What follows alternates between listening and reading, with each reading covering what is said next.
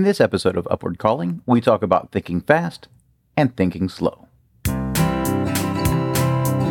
Welcome to Upward Calling. We help Christians develop a relationship with God by talking with University Church of Christ evangelist Josh Creel and Dr. Kenny Embry. Listen as we take a deeper dive on a lesson from a recent Sunday service and help you apply it Monday through Friday. Hey Josh, how you doing, man? I am great, Kenny. I'm missing all the brethren at university this weekend, but I will be back soon and looking forward to being with everyone. Hope you're doing well. I'm doing pretty good. Where are you this week? I am visiting with my family up in Alabama. I need to help take care of a couple of things up here, so we're all good, though. That sounds great, man. So, Kenny, Yes. we're going to turn the tables a little bit here, and Okay. I'm going to start this week's episode by asking you a question, but it's based on something that we've been reading. We've been part of a little book club. We've read some really fascinating things. Yeah. And the book we're reading this month is actually one you suggested. Yeah. It's called Thinking Fast, Thinking Slow. Right. I don't know how you pronounce that guy's name, Daniel Kahneman? Yeah, something Daniel like that? Kahneman, yeah. Okay. But based on last week's sermon, you and I thought that maybe what we've been reading about in this book kind of made some sense. So, Kenny, I'm going to turn it over to you first. Just kind of give us a little synopsis. What are we talking about in this book? Thinking Fast and Thinking Slow is a book that has kind of made the education rounds for a little while. The idea behind the book is that there are two types of thinking, and he calls it System 1 thinking and System 2 thinking. And System 1 thinking is kind of the thinking that we do without really thinking. It's our first knee-jerk reaction. It's kind of our hot take. It's the intuition that we have. And honestly, it's that kind of thinking that we do without having to elaborate on something. So, for example, if I were to ask you what 2 plus 2 is, it doesn't take a lot of mental process to come up with 4. You learned that, you memorized it, and it's something that you just know.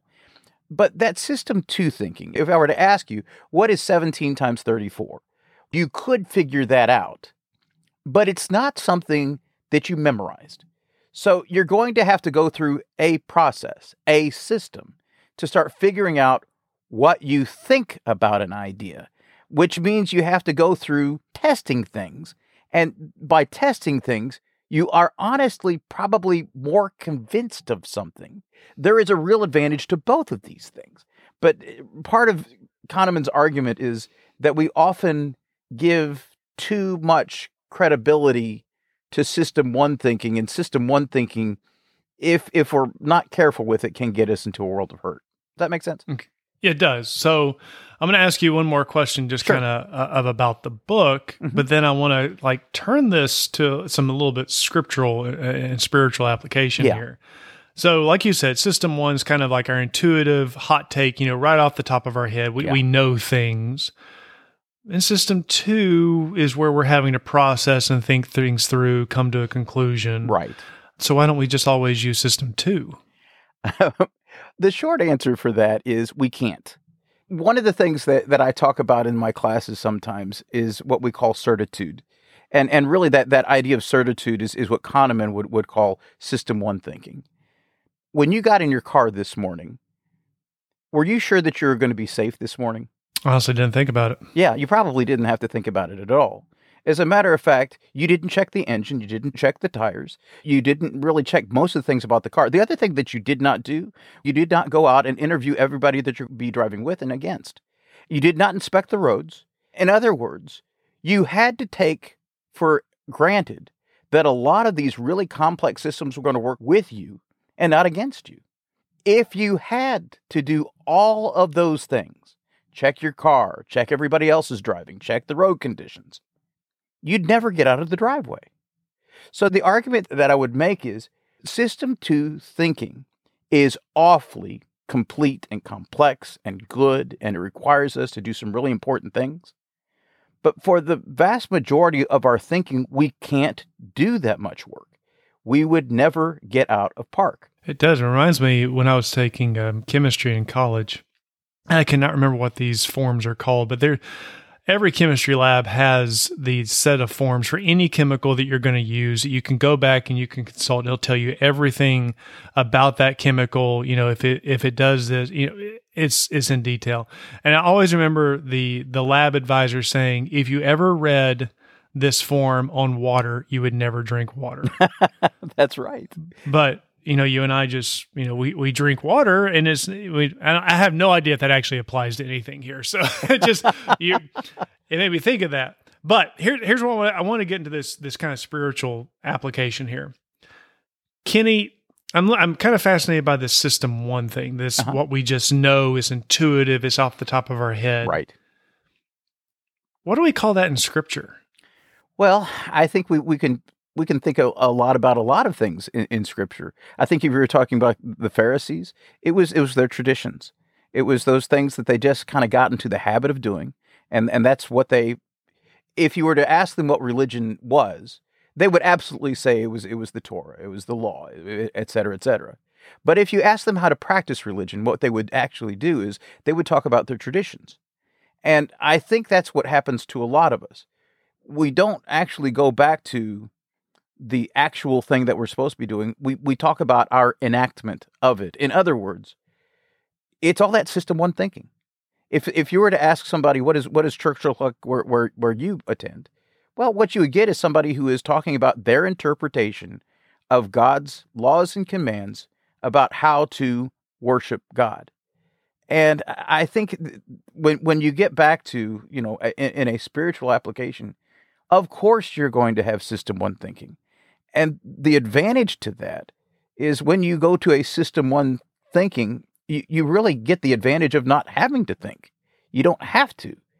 And there is a real advantage to that. So you brought up the Pharisees. I'm going to read this quote from a well-known Pharisee in Scripture. It's found in Acts chapter 23 and in verse 1.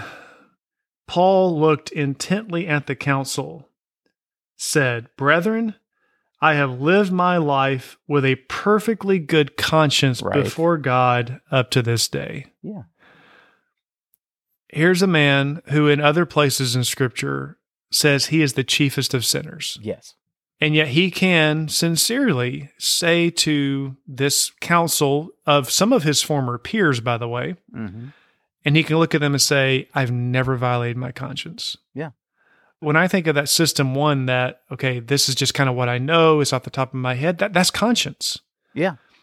If we're not careful, conscience, because we didn't betray conscience, that leads us into those areas. Well, I never violated my worldview. I never violated my traditions, my viewpoint, because this is what I know, but I missed it.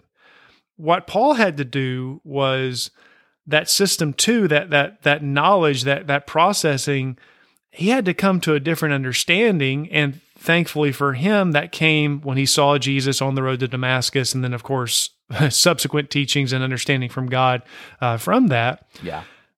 But that then changed how he would instantly react to something or view something, because in some way it's like the two systems feed on each other. The system two, what you've processed, what you've gone through, what you've come to understand, then helps you know immediately in situations, here's what's right, here's what's good, here's what I feel about this. Right. And so Paul's conscience never bothered him, even though his thinking had to radically change. It had to undergo a complete transformation. Does that make sense? Oh, that makes a whole lot of sense. You do a good job of talking about Paul. We could just as easily go to Matthew 23. And Jesus is going to rake the Pharisees over the coals. But the first verse in there, he says, "The Pharisees have placed themselves in Moses' seat. Therefore, do and observe all the things that the Pharisees tell you." I think what Jesus is saying there is, the thinking is right. They're just hypocrites in the application. I think when you look at that, I think one of the things that Jesus is saying is, they have actually thought through a lot of these ideas pretty well. It's their execution of these ideas. And really, if you want to put it back in Kahneman's terms, they needed to go back to systems two thinking, because some of the things they ended up doing was different than what the law was teaching. They understood the law pretty well. They were just lousy at applying it. And I think you're exactly right. Here's Paul, who understands that blasphemy is a capital offense. You could kill somebody over it. And so that's exactly what Paul was doing. Except he never went to the trouble of figuring out, is Jesus really the Messiah or not? And guess what? He was. So, I mean, what Paul had to do, what the Pharisees had to do, what we have to do is go back and start examining what we think we know to find out if it's really true or not. Kenny, it reminds me of what Paul says about his countrymen. This is much later on. Paul has experienced a lot of persecution from these countrymen, from these same people who, again, he was once part of. He was persecuting for blasphemy, right alongside with them. Yeah. And so they've done so much to harm him. And then he comes in Romans, and he says in Romans 10 and verse 1, "My heart's desire and my prayer to God for them is for their salvation. For I testify about them that they have a zeal for God, but not in accordance with knowledge." Right. Well, again, they clearly knew things about God, and that had shaped viewpoint, that had shaped reactions and actions and all these things. But Paul says their knowledge is sorely lacking. Yeah. That's why the whole concept of conscience is so fascinating to me. And I am not a Latin scholar. I'm not a scholar in anything, as everybody probably knows. But one of the things I do remember taking away from the Latin classes that I took was that that prefix "con" simply means with. Right. And we know what science is. That's knowledge. So right. When we talk about conscience, we're talking about with knowledge. Yeah. That how I feel and how I react about something, and even the really quick moral choices that I'm making, I'm acting with my knowledge. Yes. And so that's why I think we as Christians and spiritually minded, and we're looking at how do I shape viewpoint, how do I make sure that I'm looking at things how God wants me to. Mm-hmm. The only way to get that system one in the position, or shall we say our conscience in the position that it needs to be, is we have to constantly be feeding in knowledge of God. It makes me think, back in Deuteronomy chapter 6, as God is telling his people at that time, you ought to always have, my word on your lips and before your eyes.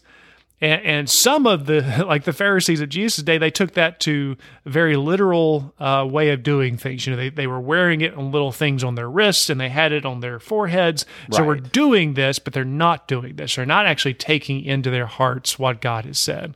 Yeah. And so when we're looking at conscience, when we're looking at that very quick, how am I going to make this judgment, a snap judgment when a situation arises, the only way to do that is shape the knowledge base on what God's revealing here.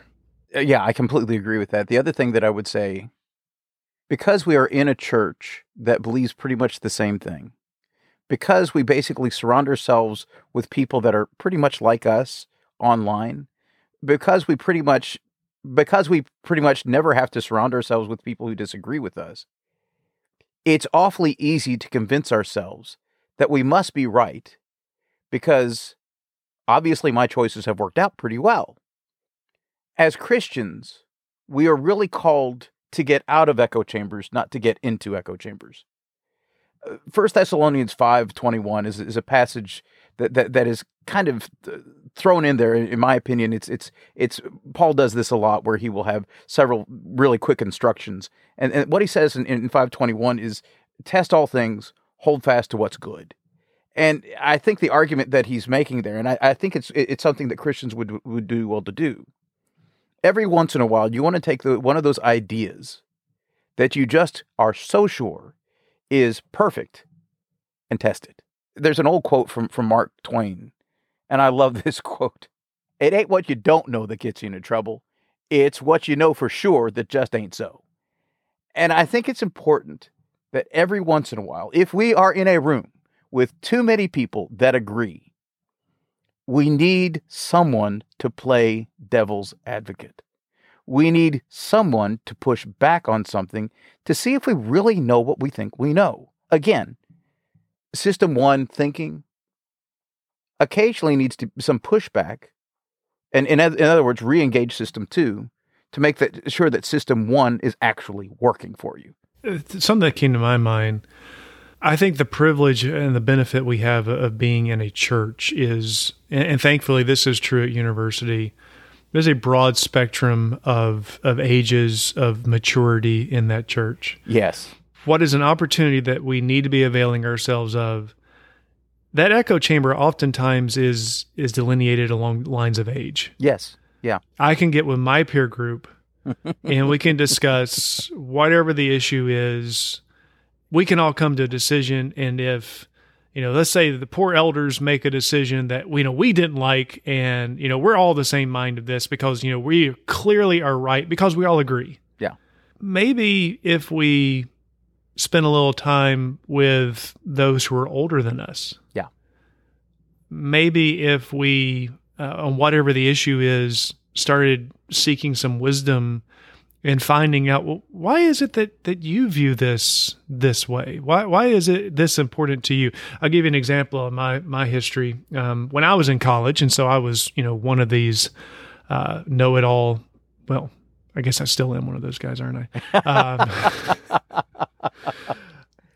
There was something that had come up in the local church when I was in college, and this was never a rude discussion, but I had just questioned the elders about it. I said, hey, I don't understand this. Never anything rude. It was perfectly cordial conversation. But one of the elders had just said to me, you'll understand when you're older. Mm-hmm. Kenny, I don't even necessarily remember what the issue was. Right. I just remember when my peer group heard that, they almost lost it. What does he mean? You'll understand this when you're older. Because again, we're all the same age. We know we can handle everything. I don't know what the situation was. Chances are he was right.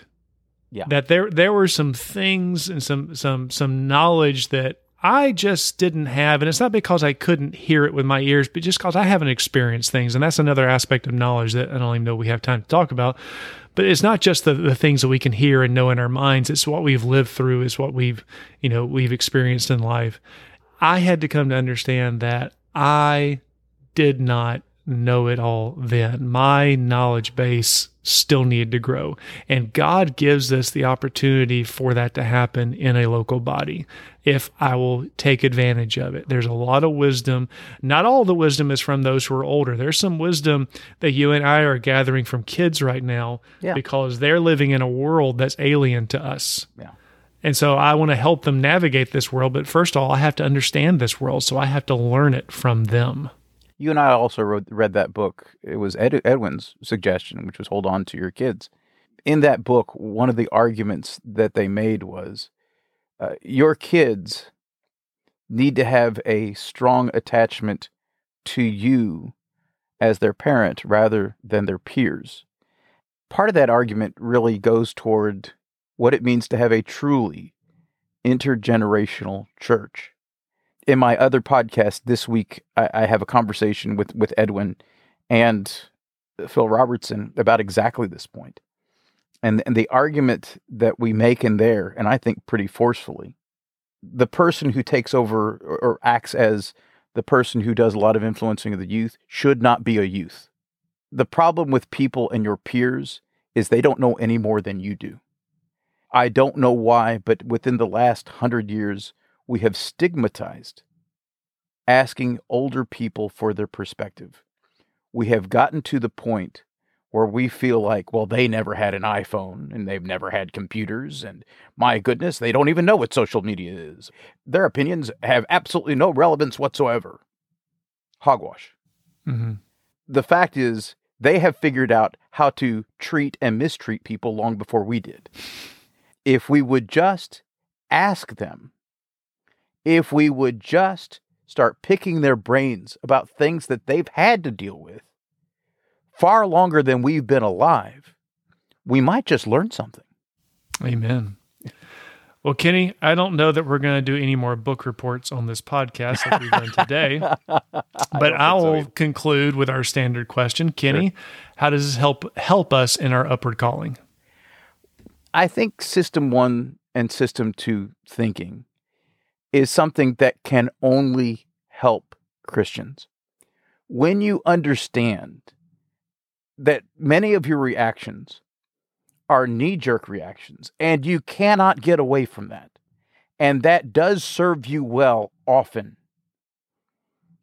But there are times when you need to re-examine things, especially when somebody you love is involved. Then maybe we should not take it so personally.